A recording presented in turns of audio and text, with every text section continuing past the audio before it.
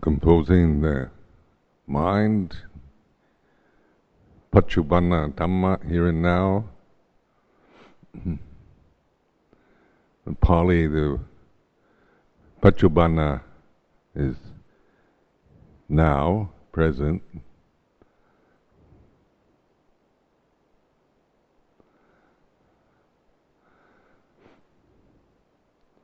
So the Akalika, timeless, Santitiko, Akaliko, apparent here and now, and reflect on the Dhamma. Ehipasko Panayiko Bhajatang Vaitida Po Vinyuhi.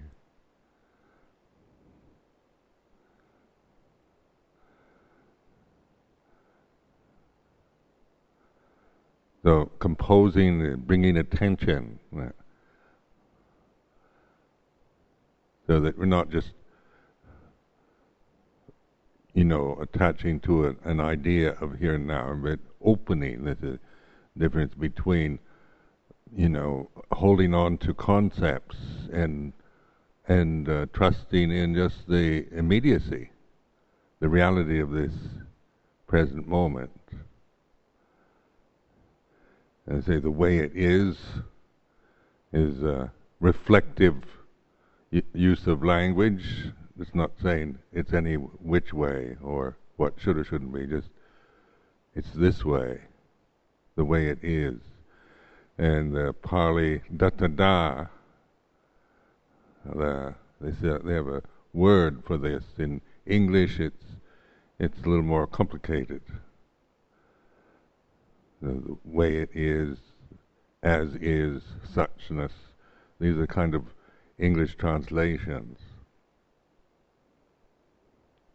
But it doesn't matter how, accurate the translations are, as long as they do the job and bring us, encourage us to pay attention, be in that state of poised attention.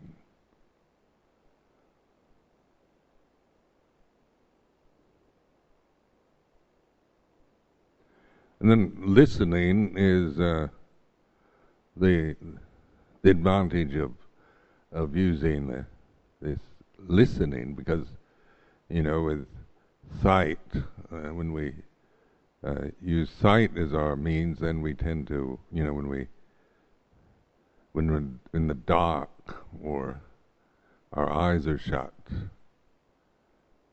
there tends to be like sense of having shut off something, where listening seems to be an ongoing experience, whether it's in the dark to yourself, listening to yourself think, listening when you're alone in a group. So to me, that the use of the listening or sound. But what I'm really pointing to is not so much just listening to sound or the ear faculty, but of just conveying that sense of presence, centering, being here and now.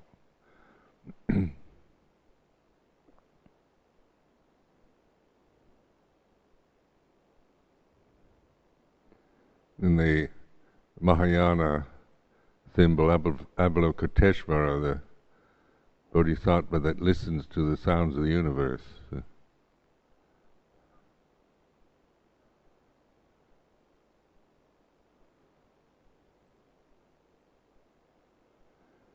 Then the sound generally is arising and ceasing. So when we listen to like the birds singing, or to my voice, or to yourself thinking,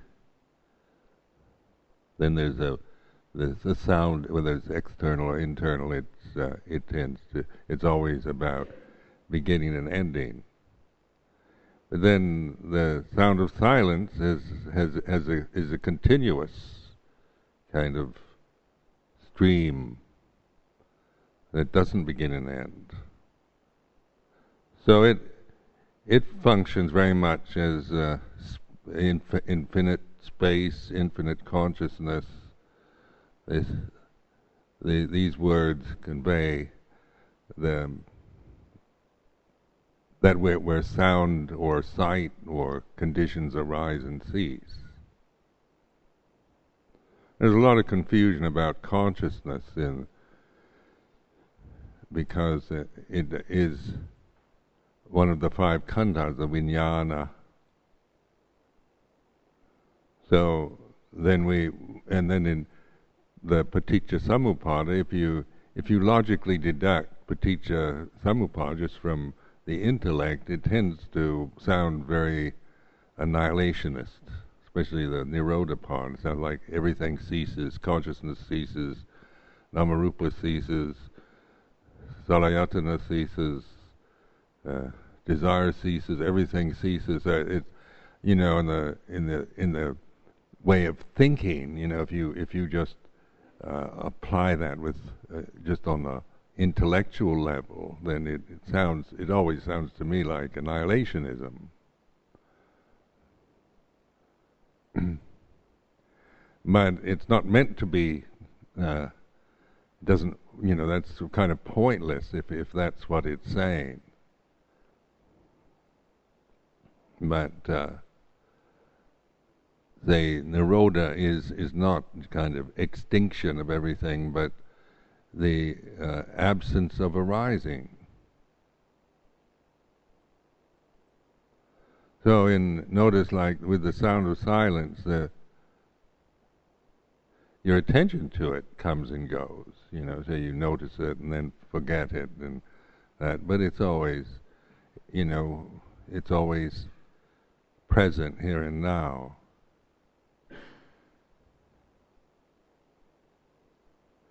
And when everything ceases, when your thoughts cease, your emotional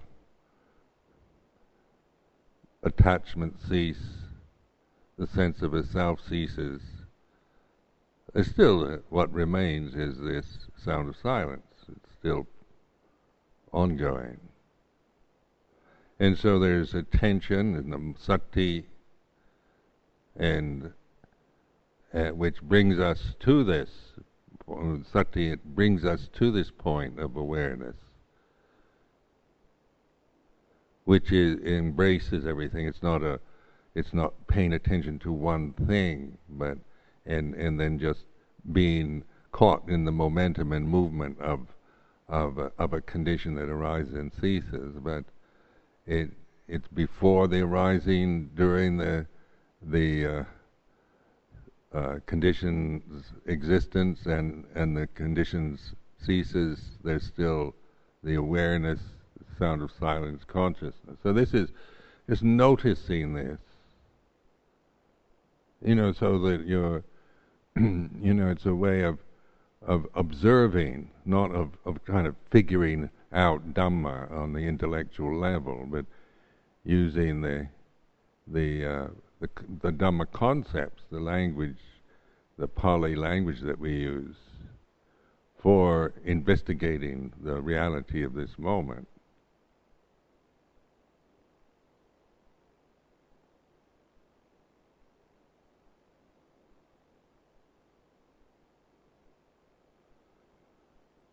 So desire, tanha, arises and ceases. We aren't always, desire isn't something that we have all the time. We may not notice when we don't have desire. Even a sense of self is we're so used to assuming that I am this person as an ongoing continuity in time. There's the self-view, the ego, and the sense of myself through memory, through perception, through conditioning. Then that just assume that I'm the same person all the time, whether I'm asleep in my kuti or here or whatever, But when you investigate self,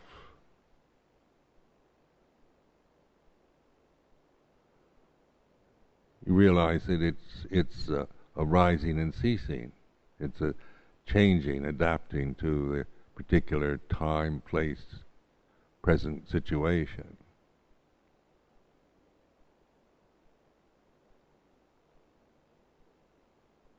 And when there's no self, when, then there's to recognize no self is like this. So that it's just beginning to notice, not just assume, go along with the belief in no self, and just be attached to the concept of anatta, but to use that word for what is anatta here and now. Well, before you can actually recognize or realize anatta, you have to be quite certain about what you mean by atta or self.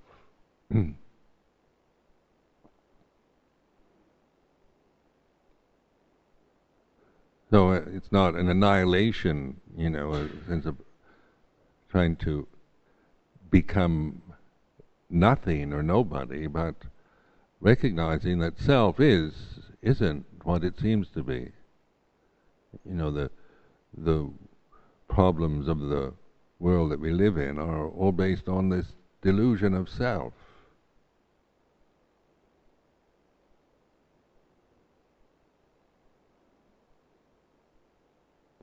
So when the mind's composed, there's presence, sati, here and now, awareness.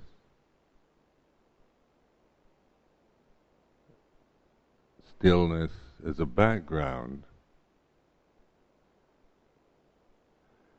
Then the self arises. It's a memory, isn't it?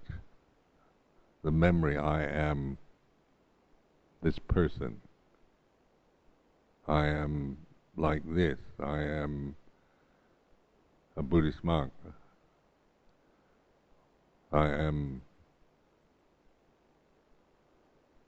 this way. And this is memory, this sanya, sankhara.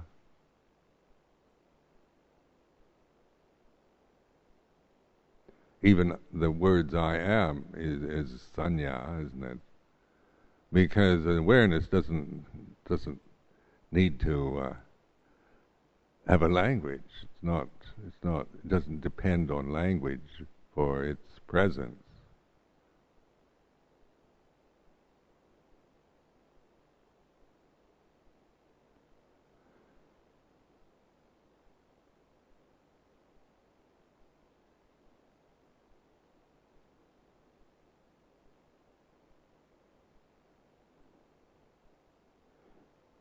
So listening, I used to really listen to myself, my ego, and I found, really to get to know this when it's present, when it's not present,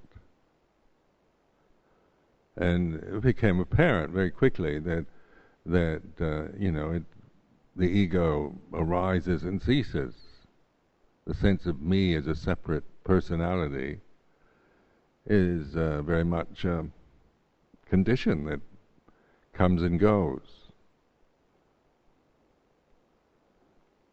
And it just, because it depends on memory. I have to remember, I'm Ajahn Sumedho, I'm this way, I feel like this. When in the midst of emotion, when we're being praised or blamed, isn't it? The ego really reacts. And so somebody criticizes Ajahn Sumedho, and then I can see, kinds of reactions to listening to someone say negative criticisms, and then the emotional reaction, get defensive or offended, argumentative, aggressive, combative, blaming. But those conditions arise and cease also, isn't it? One isn't in a continuous state of being offended by criticisms. But if you don't know what the ego is, then we can just spend time just feeling resentment, grudges, anger, feeling sorry for ourselves, feeling lonely, misunderstood, not appreciated, unloved, and become, dwell in a world of this sense of myself as being rejected, unloved, lonely, unappreciated.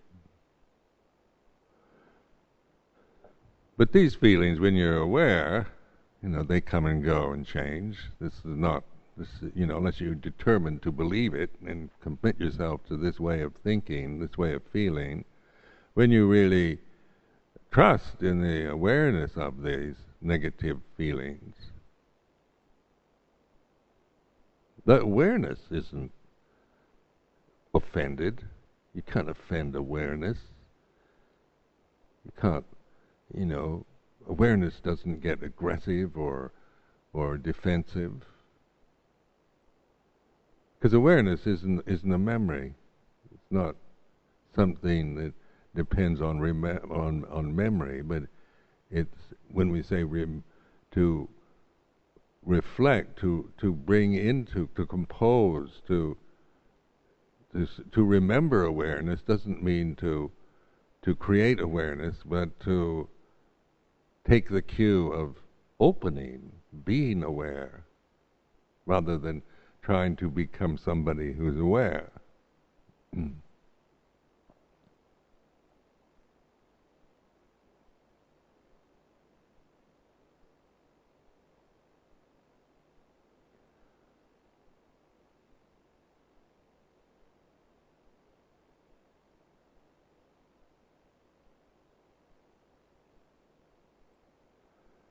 So this subject-object, when you put your ego as the subject of your life experience, then you are a kind of victim of circumstances. So that, how I personally interpret experience, my kind of karmic tendencies, attachments, habits, affect how I interpret the things that are happening to me as a person. So when we experience life through the distortion of ego, then we're bound to suffer from being a human being, because this is not a kind of heavenly realm. A refined realm of just positive qualities. This is a realm that is continuously changing. Birth, death, presence, absence, praise and blame, happiness, suffering, success, failure.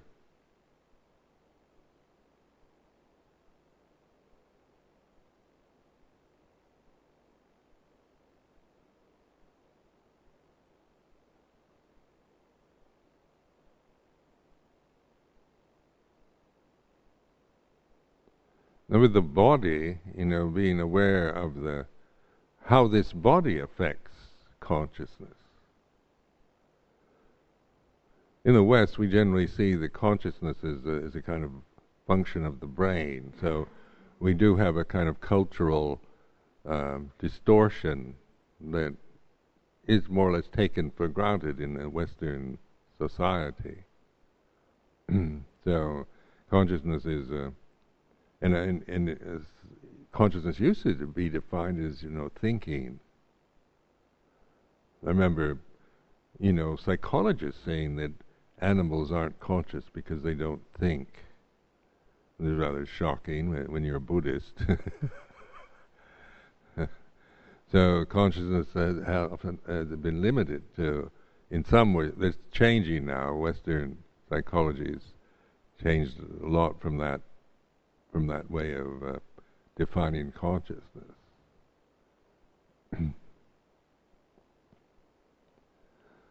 But consciousness then has this kind of, when there's awareness, then and consciousness is operating naturally. It's not dependent on other conditions. It seems to have no boundary. And so you do have in the immeasurable contemplation, developing the arupa jhanas, isn't it? It's infinite space, infinite consciousness, nothing, infinite nothingness, neither perception nor non-perception. So these are terms pointing to not defining anything, but pointing always at the present.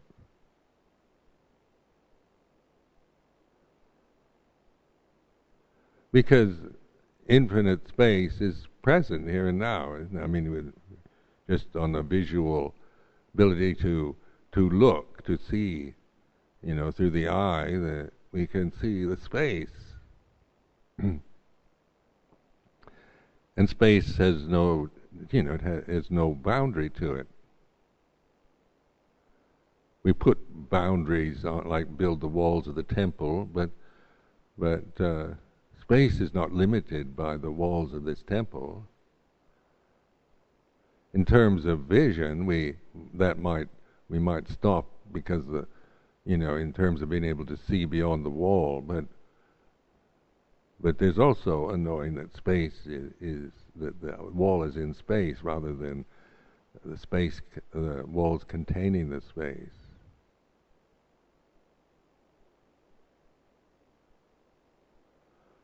So words like infinity, sometimes in Theravada Buddhism they shy away from this because we want definitions or things that we can actually prove through pointing to it and through defining it, describing it. And yet space is the obvious reality that's here and now, isn't it? If there were no space, we wouldn't be able to sit here in this temple. If this were just solid bricks, no space in the temple, we just filled the whole space in the temple with bricks and cement. What good would And we built the temple so we could sit in this space, protected from the elements. So space is just it's here and now, it's everywhere. But we may not notice space because, like the ego, doesn't notice being conscious. Ego is a created structure, a mental structure that goes on from one memory to the next. So it doesn't notice. It has no perspective on consciousness. So consciousness then is very much like space is just filled with bricks. We just fill this temple with a lot of solid bricks, rocks, and cement. Or we fill our consciousness with endless thoughts, worries, problems, memories, fears, and desires. Then there's no consciousness is operating. It doesn't annihilate consciousness, but we can't. We are so involved, so blinded, so caught into the conditions that we don't notice consciousness.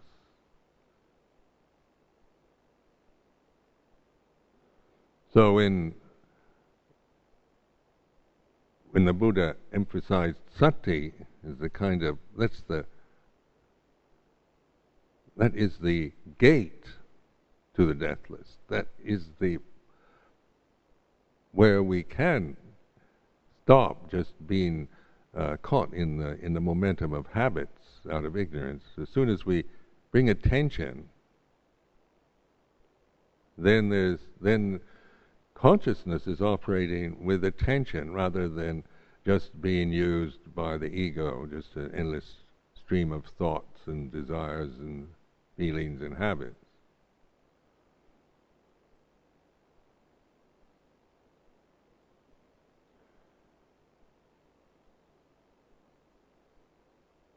So this is a reflection, is noticing the way it is, that the datada, the as is, the suchness. So in sati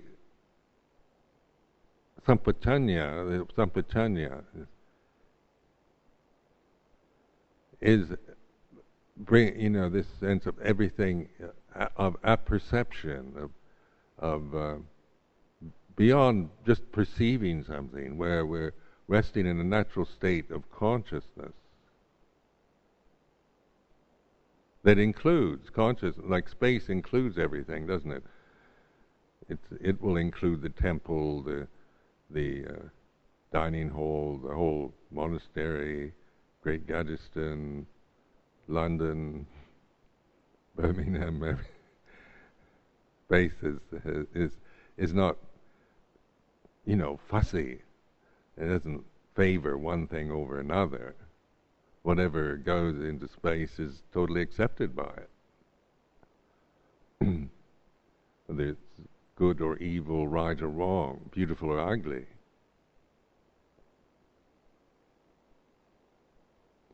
Consciousness is like that. It's not. It's not. It doesn't have preferences, and I'm only going to be. If there's something ugly or unpleasant, I'm not going to receive it.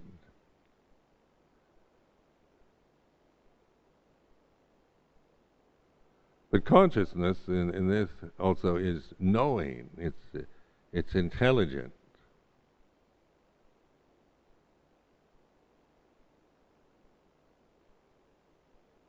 So that we apply like sati is the gate to that kind of intelligence, to wisdom, to panya, sati panya. If we have no sati, if we don't develop sati, then we don't, panya can't arise. We might be intelligent, be a clever intellect that has good memory, that can manipulate the earth, fire, water element and air elements according to our desires and wishes. It doesn't imply that there's any wisdom in that process. So we can create Frankenstein monsters, isn't it? The Frankenstein story, Mary Shelley's famous novel, is out of lack of wisdom, ego, curiosity, and create cleverness, intelligence. We create a monster that ends up chasing us. So that's the kind of folk legend that describes modern Western society. We create a technology, a kind of science that is destroying us, is chasing us now, is dangerous, and we're frightened by what by our own creation, because it's out of control. Where sati is, if then the wisdom can operate. Universal. It's a universal. It's not some kind of cultural asset that we have or they have in some particular culture. But the Buddha's teaching, like Four Noble Truths, is a wisdom teaching. It's not wisdom itself, just to be able to memorize the Dhammacakka Pavattana Sutta. It doesn't make you wise in the least. But it is a teaching for opening, for reflecting, for mindfulness.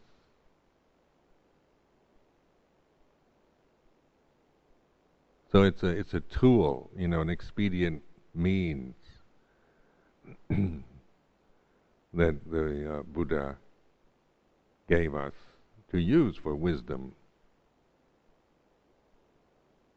so that wisdom can be that, wisdom can develop in the human individual if we follow those kind of teachings, not just not on the intellectual level, but on the practice side, the bhatibhata. And then the result of that practice. So you notice the formulaic approach of this is always, it's to dukkha. There is suffering. Suffering should be understood. Suffering has been understood. So this is a reflective style in itself, isn't it? It's pointing to reflection, not towards analysis,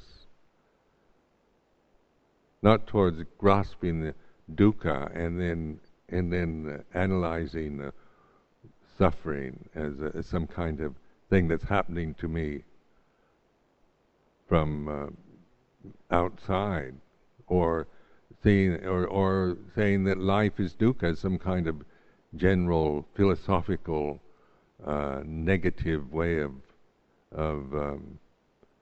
discussing human experience. Dukkha is a noble truth, so it's to be understood. So the second aspect of the First Noble Truth is put in that context of should be understood. Now, what does that say? There is dukkha. It's not saying everything's dukkha. It's not a doctrine. But it's noticing just the dukkha. There is dukkha. Dukkha should be understood. And that's the bhatibhata, isn't it? That's practice. That's reflection. You're looking at dukkha not as if it was happening out there, but the sense of lack or unhappiness or dis-ease or worry, grief, sorrow, despair, anguish, loneliness, being offended, not feeling appreciated, or whatever, or the dukkha of, having a body. It's the pain, the pressures, the continuous impingement and demands made on this physical form that we have to live with.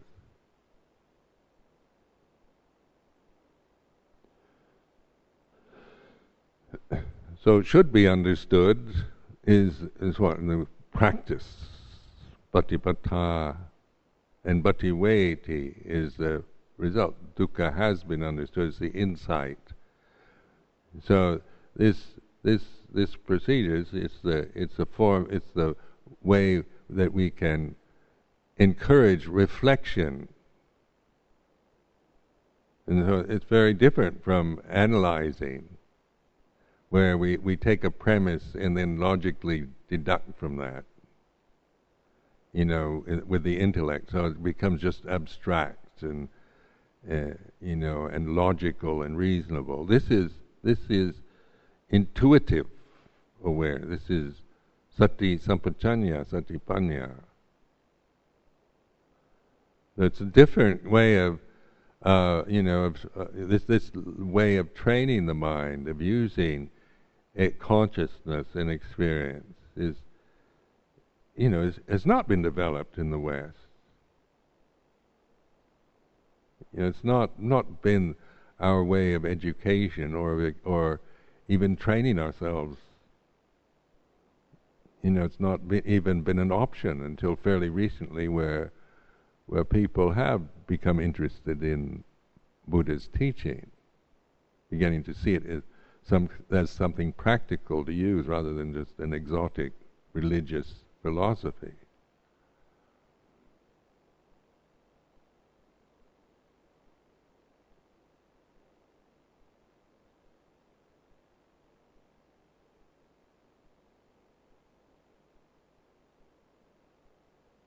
And the second noble truth, there is the origin. So this is the cause of suffering is due to desire and attachment, isn't it? So and so the first of the three aspects is the statement. It's called the Pariyatti Dhamma. It's a statement. Then that statement should be let go of. The statement, the second, the Patipata, the prescription for dealing with, for insight into this should be let go of. So attachment to desire is the cause of suffering. No, that's the Pariyatti statement. And the second aspect is should be let go of. So this letting go, the practice, the Patipata is to practice letting go of desire.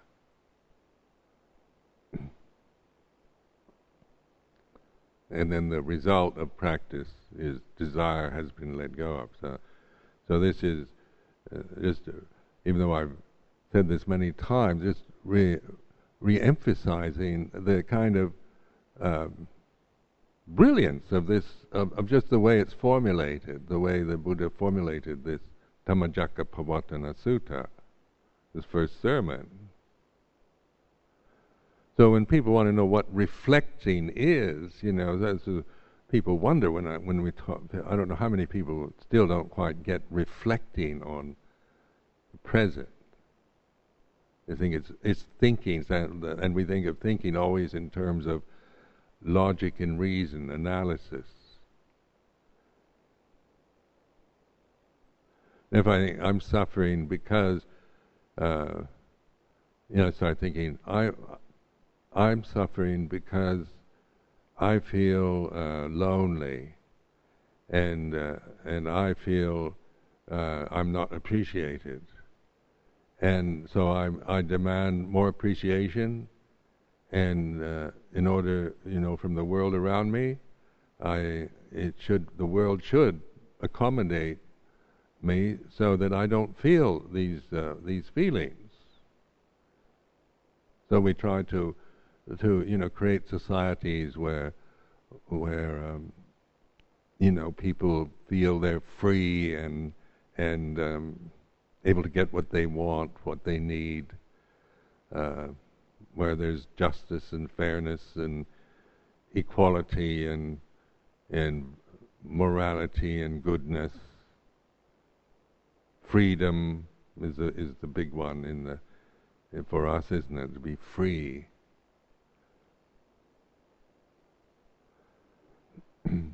So no matter how much we try to create societies in order to be free, we'll never really feel that free because of the basic delusion is still there.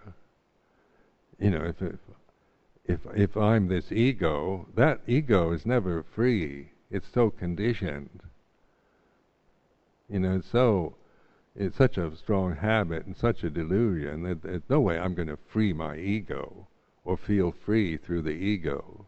Even if the world does accommodate all my wishes and desires, I'm still stuck with the ego as the distortion that interprets the experience.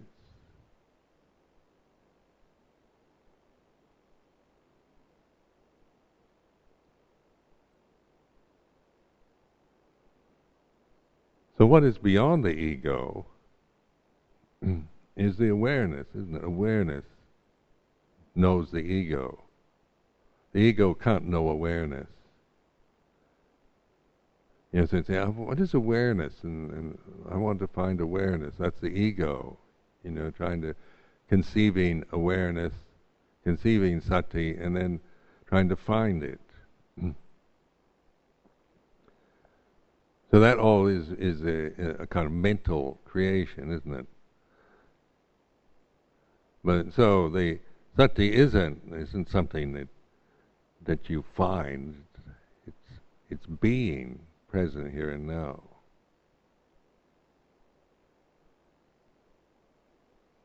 If I think I've got to make myself more aware, that very idea that I have to be more aware is the ego again. I'm somebody who doesn't have enough awareness. I need to develop more awareness, need to practice more so I can be more aware. That whole way of thinking, listen to it, that which is aware of your self-thinking, I should be more aware. That what you trust is the awareness, not the viewpoint about you being somebody who's not aware.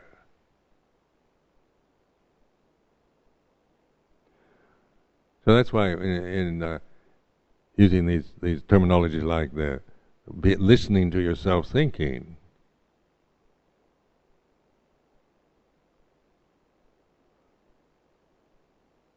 all my views about practice, about myself, about Sangha, about Amaravati, about Theravada Buddhism. I listening to these views, to my feelings, the feelings that generate from the ego, the sense of myself as a separate personality. That I can notice. There's an awareness of that. And that awareness is not ego. So that's why I say you can trust it. It's not created, it's not a delusion, it's not something that is even Buddhist, or it's a natural state, natural. Without awareness, we would have died a long time ago. It's an absolute condition sine qua non for survival.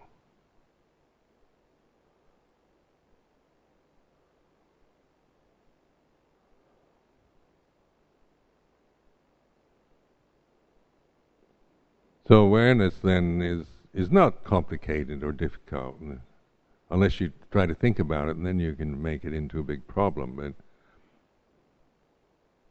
because thinking is complicated. So awareness isn't a thought, and it's just this. And in this, now like listening, attentive listening to the sounds of the universe.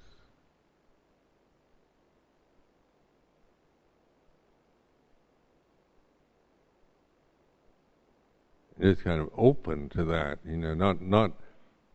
not trying to find a sound, but opening, this sense of receiving, opening, attention, attentiveness to the present.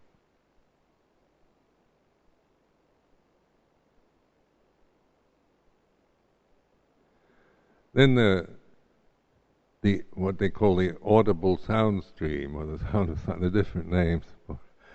But whatever it is, people want to say, is it a sound? Is it a vibration? Is it the sound of your nerves in your ears? Is it the sound of your blood moving through your veins? And you try to speculate about it, as if wanting to find a cause for it, wanting to define it.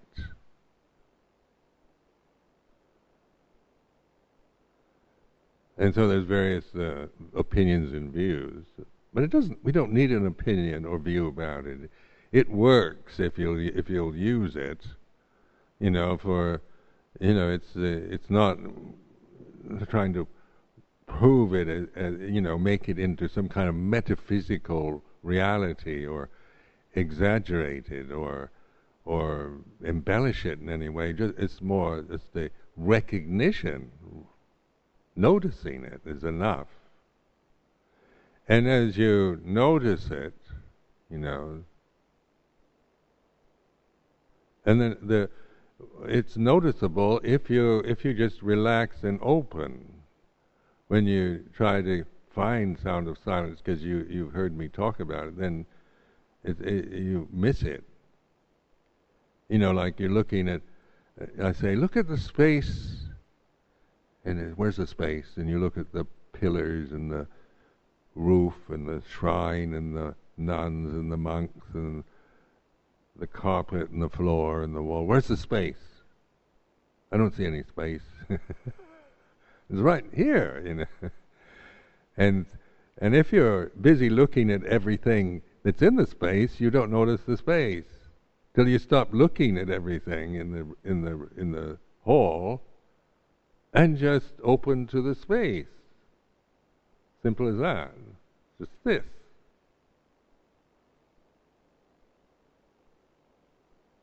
And it's not an intellectual thing at all. You can't. How do you describe space? Except spaciousness, or it is what it is.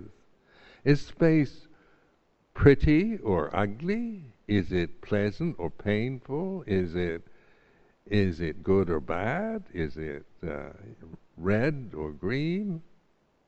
Is it male or female? Is it? Then we're making it into. We're getting caught up with ideas, with views, with concepts.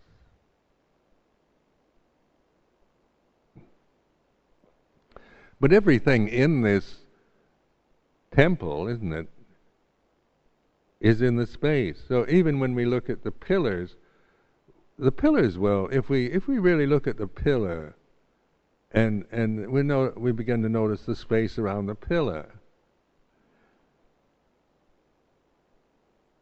If we look at the shrine and just not kind of absorb into the shrine, kind of just focus and concentrate on the shrine as on one point.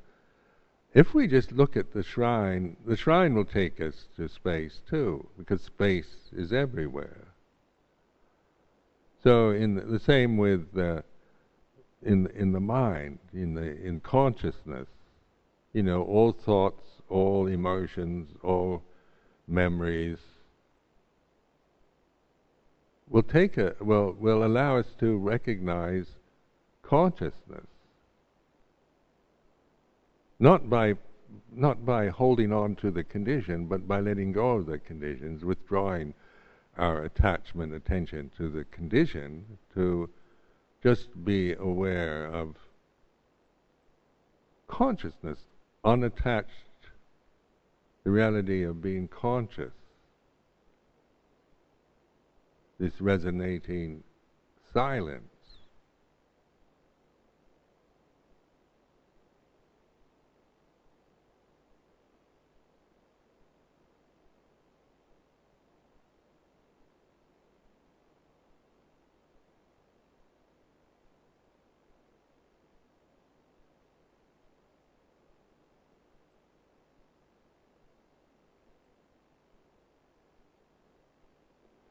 So you can see, because the human karma is one where we do have, we're complicated creatures.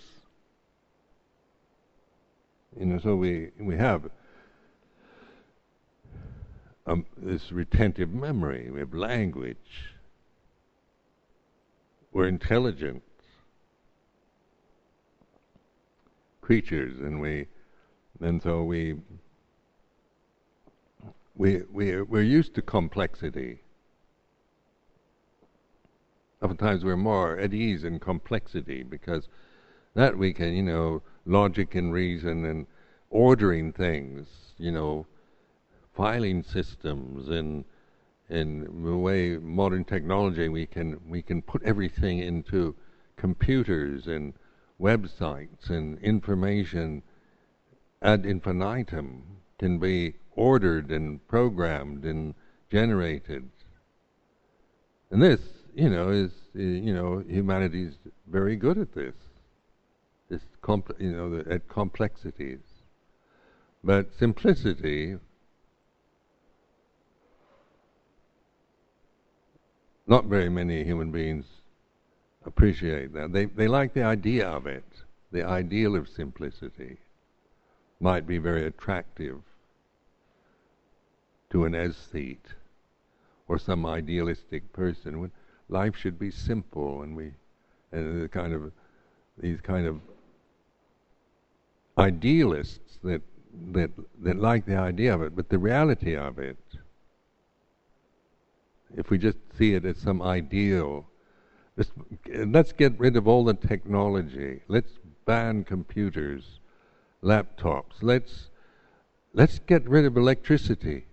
Let's get rid of, let's go back to natural state. And this is idealism again, isn't it?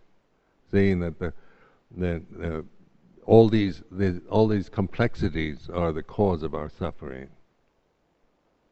But are they? Is that, or is the attachment, the upadana? So this word upadana in Pali, in Paticca Samuppada, means clinging, attachment, identity with. So I'm this body. This is my body. This is what I am. Upadana, clinging to the body itself, identifying this body as mine. This is upadana. So this word is a good one to remember in the Paticca Samuppada, tanha, desire and attachment. So out of ignorance, out of avijja, not knowing the noble truths, in other words. So avijja in Paticca Samuppada means not knowing the Four Noble Truths, the three aspects of each truth, the 12 insights. Now that sounds complicated, doesn't it? It's an interesting way of presenting it. But this is this particular style is a reflective one. So it's not complicated, really. It's a paradigm, or it's an expedient means the Buddha used to develop awareness, to recognize the awareness, to let go of the conditioned realm that we're so that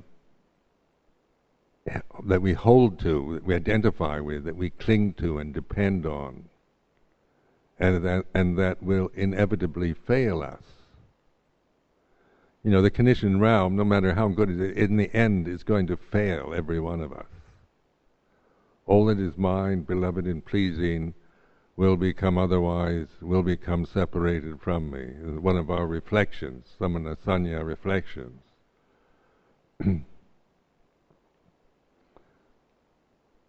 Or telling the millionaire, you can't take it with you, when you die, you can't take your money with you. So, which is a truism, but everything is going to fail, in terms of the conditioned realm. It's going to disappoint.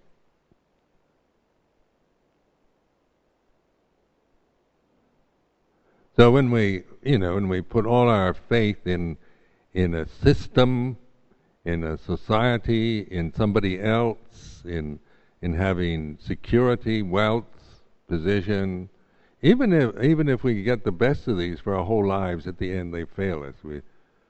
What good is that when you're dying?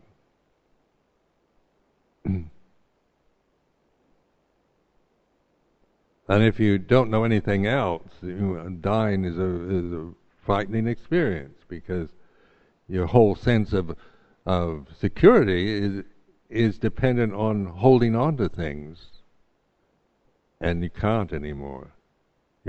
Nature forces us to let go in the end. So in meditation, it's like die before you die. Is letting go. Don't wait till you're physically dying. Letting go by seeing, not by an imperative, a command that you should let go of everything, but noticing. Like this Four Noble Truths looking at suffering, noticing what it is, what dukkha is, understanding desire, noticing, really observing desire, because desire can be seen as an object. It's an aramana. It's not ultimate reality. It comes and goes, and it's dependent on conditions. Tanha upadana. The desire rises, out of habit we cling to it, out of ignorance a desire for this and we follow it. And then the result is, whatever we cling to, whatever we attach to, we become that. So this is you can see yourself becoming, by clinging to anger, you become an angry person. You're reborn as anger. So, bhavachati, in the Paticcasamuppada, the becoming and rebirth, takes us to jara maranang sokapariteva tumanasopayasa, grief, sorrow, lamentation, despair, death. So, this is this Paticcasamuppada of avijja, not knowing, not having awakened. Then that avijja, when we always, as long as there's avijja, then the result of everything we attach to is going to take us to some form of suffering. To sokapariteva tukatomanasa upayasa.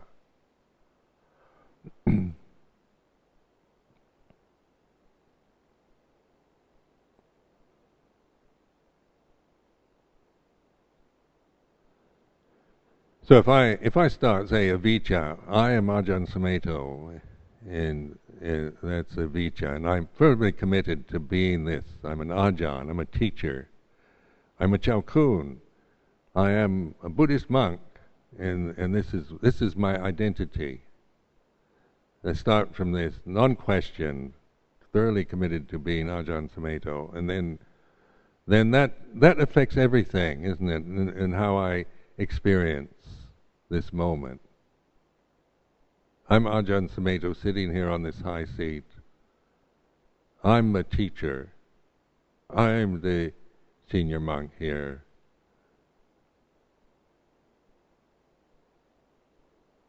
And I've done this and I've done that. Then this is this avijja is going to affect everything. Everything that happens is going to be interpreted from I am Ajahn Sumedho. So it affects, consciousness, and how my body language, the nama, rupa, salayatana, passa, vedana, tanha, upadana, bhava, jati, jara, marana, sokapariteva. So being Ajahn Sumedho as an identity, as an attachment, is suffering. So the avijja is just if I always experience life through the ego, through avijja, then there's always danger and fear and self-consciousness and anxiety, worry.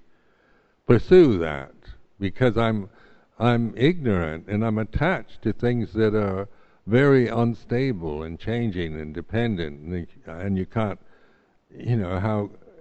you can't control it all. You end up being a control freak out of avijja. You've got to control everybody. You've got to use power and intimidation and fear, and you've got to be really selfish, to make sure that I'm okay, that my ego is not going to be offended or upset, that I'm going to feel secure and okay about everything. And making that demand on life, become a tyrant. Just to be, after a while, it's just obsessive fear and paranoia taken to an extreme of identity with the five khandhas. Or just, if I don't have the power, I become just neurotic and dependent on drugs and drink, dependent on relationships, dependent on other people all the time to make me feel all right.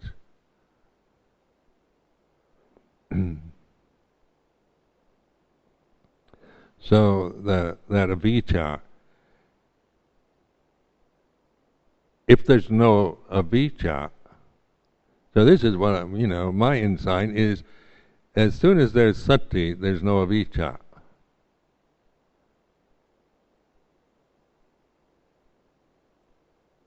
So if I live with sati sampajanya,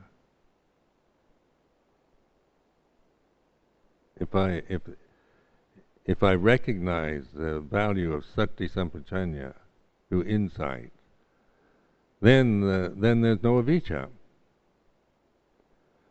But in the nirodha side of paticca samuppada,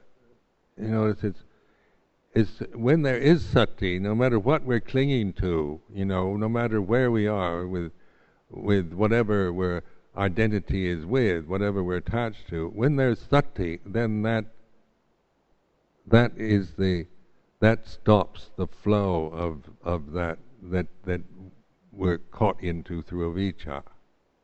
So you have this sankhara nirodha, vijnana nirodha, salayat namarupa nirodha, and so forth. The end of suffering. So the nirodha side isn't an annihilation, is it? It's through sati that the process ceases. So in terms of investigation, the Four Noble Truths, then this is, we can't, how many of you, I couldn't start out from just pure awareness, because the ego is very strong, very, overwhelming. So I started from dukkha, from investigating suffering, the First Noble Truths. And just taking those Four Noble Truths, so just noticing, in the when the Second Noble Truth, the three kinds of desires. Just what is bhava tanha? What is vibhava tanha? And the definitions in the Word of the Buddha aren't very helpful, actually, but because they tend to make it's too intellectual, too abstract. In terms of bhava tanha, it's I began to notice this desire I had to get rid of suffering, desire to attain, to achieve the jhanas, the desire to get the states, a desire for stream entry, desire for attainment and achievement in being a meditator. Bhava tanha, this incredible, because that's how my mind's conditioned. My ego is based on the ideal of progress and attainment, proving myself, working hard and getting a result from all that. Challenging myself. I'm going to get enlightened. I'm going to be the first American arahant. Kind of absurd ambition one might have generated in consciousness. But bhava tanha is we're not trying to put it down, but to recognize the bhava tanha, the reality of it. This pushiness, this desire always to that wants something, wants to attain. Maybe not sensual, like Gamadhanha is quite obvious in the desire for sense pleasure, but Bhavadhanha is quite subtle in many ways. I think, well, if I didn't have Bhavadhanha, I wouldn't do anything. It's this drive to succeed and get that makes me successful. If I didn't have Bhavadhanha, I just wouldn't do anything, wouldn't bother. Why should I even bother meditate? Why become a monk? Why keep the Vinaya? Why do all that? It's just, why not just open to the universal consciousness and be happy, enjoy life.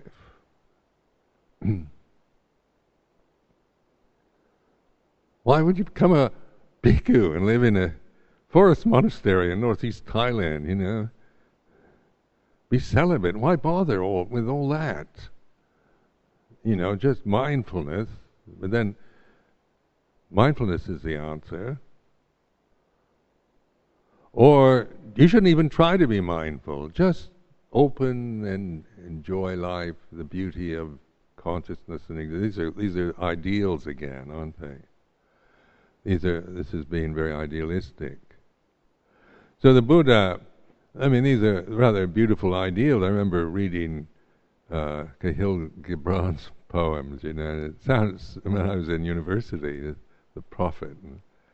Just follow love wherever it takes you. I remember people would recite this, back in the 50s, these kind of beautiful poems about love and giving yourself to love and following it with your heart. And it's very inspiring, kind of lovely ideas.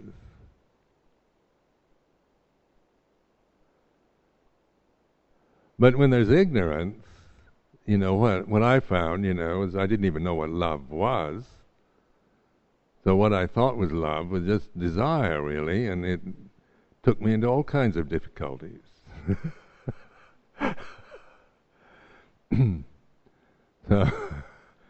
So just following desire wherever it takes you. My desires would take me into really dangerous areas, I'll tell you. So, so then,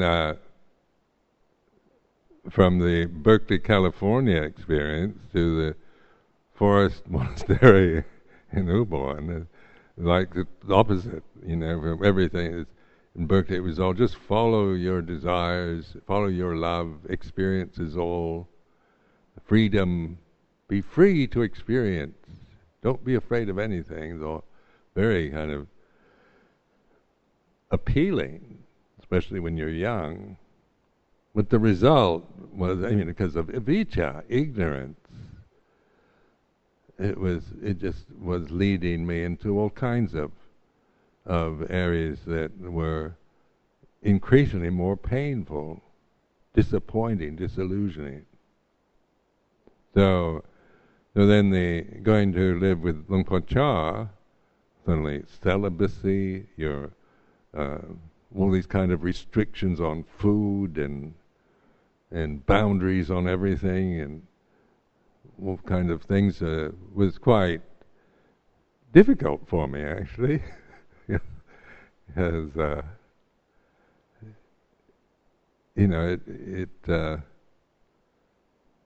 when you've lived the other way, you really resent restriction. But I knew that this is what was necessary. So there was an awakening. Obviously, what brought me into monastic life was an intuitive sense. It wasn't rational at all. When people ask me, "Why do you want to become a Buddhist monk?" I couldn't really explain it because it wasn't.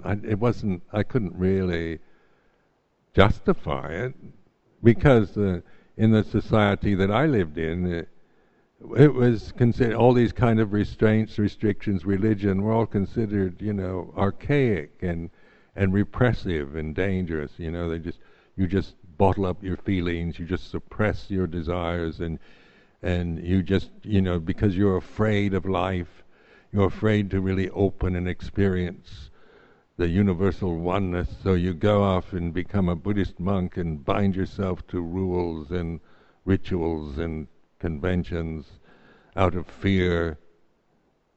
And I could easily get intimidated when people started talking to me like that. Because on the level of the ego, that's the way that Vicca worked. It was idealistic. I could appreciate just be free and open and loving, and that I certainly liked that idea. Was nothing wrong with the idea, but that wasn't the way I was experiencing life. Because of the avijja, ignorance. So the limitation, it was an intuition I had, really. Something that compelled me to become a Buddhist monk that wasn't reason, wasn't like the ego wanting to become a Buddhist monk. But it was all I can explain is like an intuition, a sense that this was what I need to do. So then going to Thailand and seeing the opportunities that were available there, I was very thrilled by it. To see it's a place where this is possible to do this. And then meeting a good teacher, I was very fortunate. But then the avijja, the ego, the sense of self, was always being challenged in living in the monastery. Because I couldn't get my own way and do what I wanted to do, and I had to conform. And I always was against conformity. I was brought up in that style of the 50s where you're anti-conformist. To just follow everybody, do what everybody else is doing was a sign of stupidity. If you're really intelligent, you assert your individuality and do everything your own way. Was also, one of my ideals. Where in Buddhist monastic life, it was all conformity. Learning to do everything like everyone else did it. I used to resent it, I felt suffocated and smothered and oppressed for several years, in fact.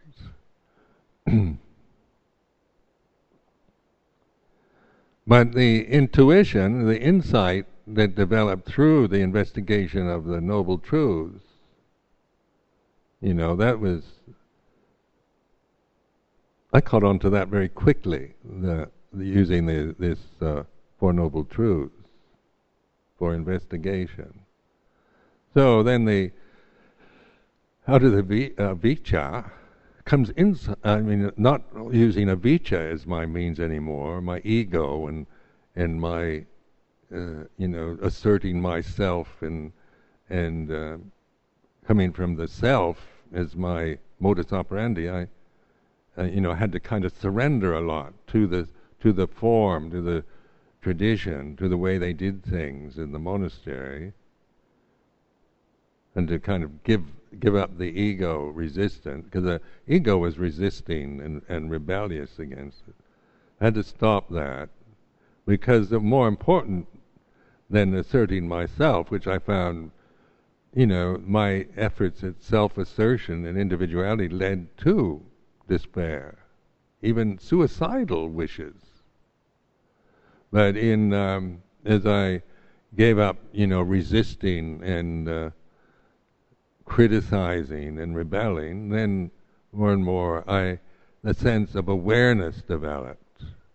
My life wasn't caught up with self-assertion and views and opinions that I have about how things should be, or my idealism.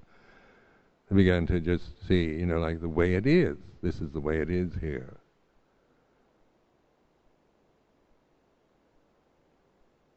This is the way they do things. In some ways, it made life much more easy, because when you're always caught in that impression. You have to assert yourself, and that it makes life very difficult because there's always me involved in everything, and making sure that I'm asserting myself and getting my way, doing what I want to do. Where in the monastic form, I had to just learn to adapt my behavior to the way they do it, and that actually made life easier because my time wasn't caught up in self-assertion. It's actually much more easy to conform, and more time then, more opportunity for reflection on the Four Noble Truths.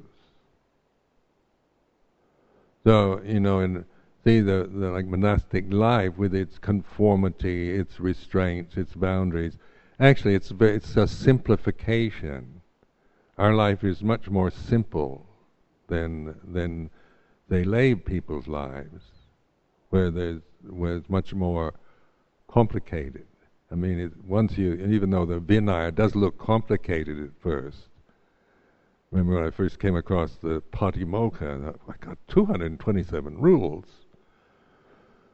Well, at least in Christianity they only had 10 commandments, but here they've got 227 rules, and then all the other rules in the Vinaya Pitaka that aren't in the Patimokkha seem incredibly complicated and problematical, because the ego and the intellect was looking at it in terms of me having to keep rules and learn all these rules and obey rules, and so the way the ego would grasp the Vinaya was made it into a very difficult and complex possibility.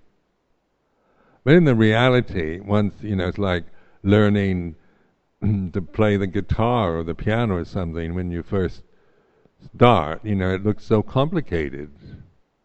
Pluck the strings in the right place and produce the right sounds, and it seems so hopeless. And after a while, you reach a point where you just do it that way. It's spontaneous. So it isn't. You don't have to think about which string you're going to pluck and where and when and what key to press and all that. You just do it, So that's the way it's done in order to, once you've gained skill with the instrument.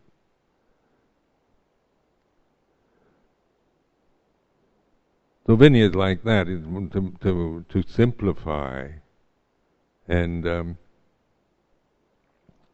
that simplification isn't to be, it's not meant as an end in itself. It's an expedient means, so that our life is one where we, the monastic form, Buddhist monasticism, is for enlightenment, for seeing things, seeing the truth, for breaking down the delusions, breaking through the illusions, freeing ourselves from avijja.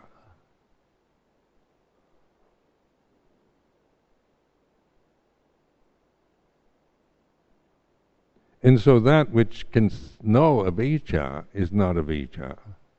Like for me, when I use this word avijja, it is, it's not the Four Noble Truths. It's I'm suffering. It's because the world has treated me unfairly as the cause of my suffering, and I don't want to suffer. It shouldn't be this way. I should be happy. And it's up to the world around me to conduct itself in a way to make me feel secure and happy. But I don't know how to do that. I've just got to, really look out for myself. I've got to make sure that at least, I've got enough money in the bank and security that I don't want to go off to one of those nursing homes when I'm 75, which isn't very far away. Or just some old derelict man down under, a Charing Cross begging.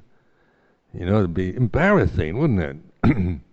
Humiliating. I want to make sure I've got lots of money in the bank so that it will last me until I die.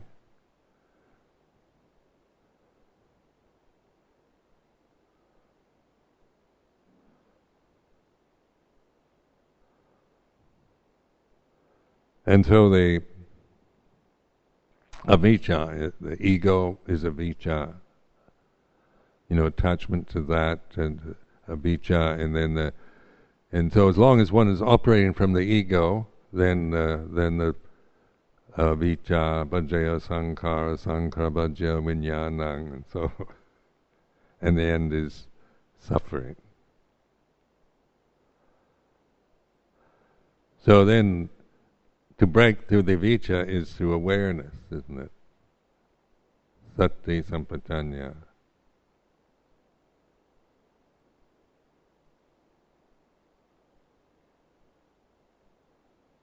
Then it collapses, the whole realm of suffering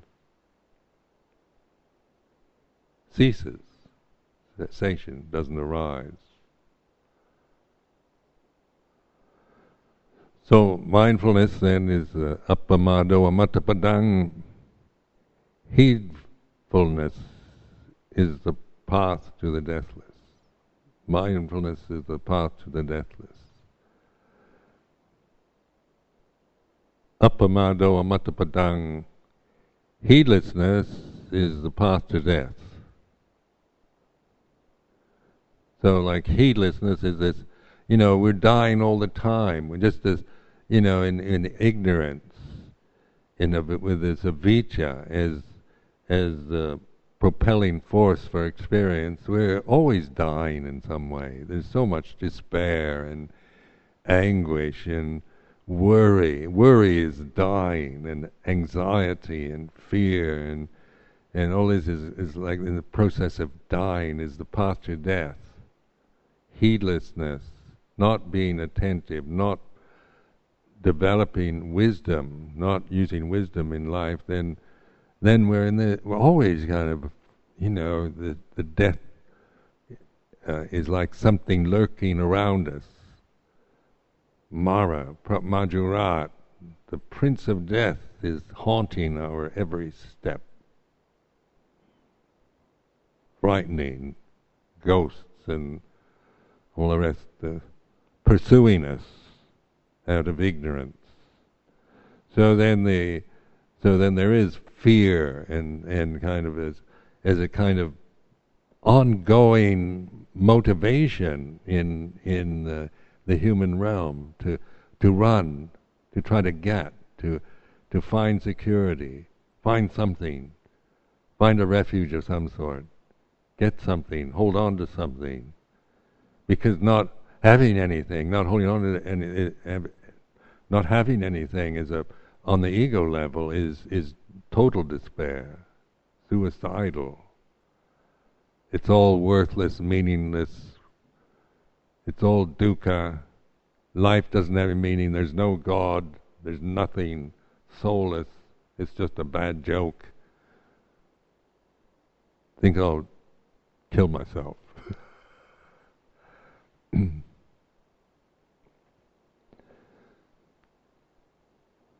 So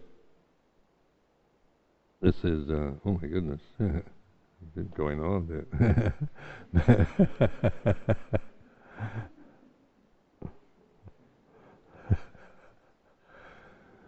So anyway, this hopefully encourages you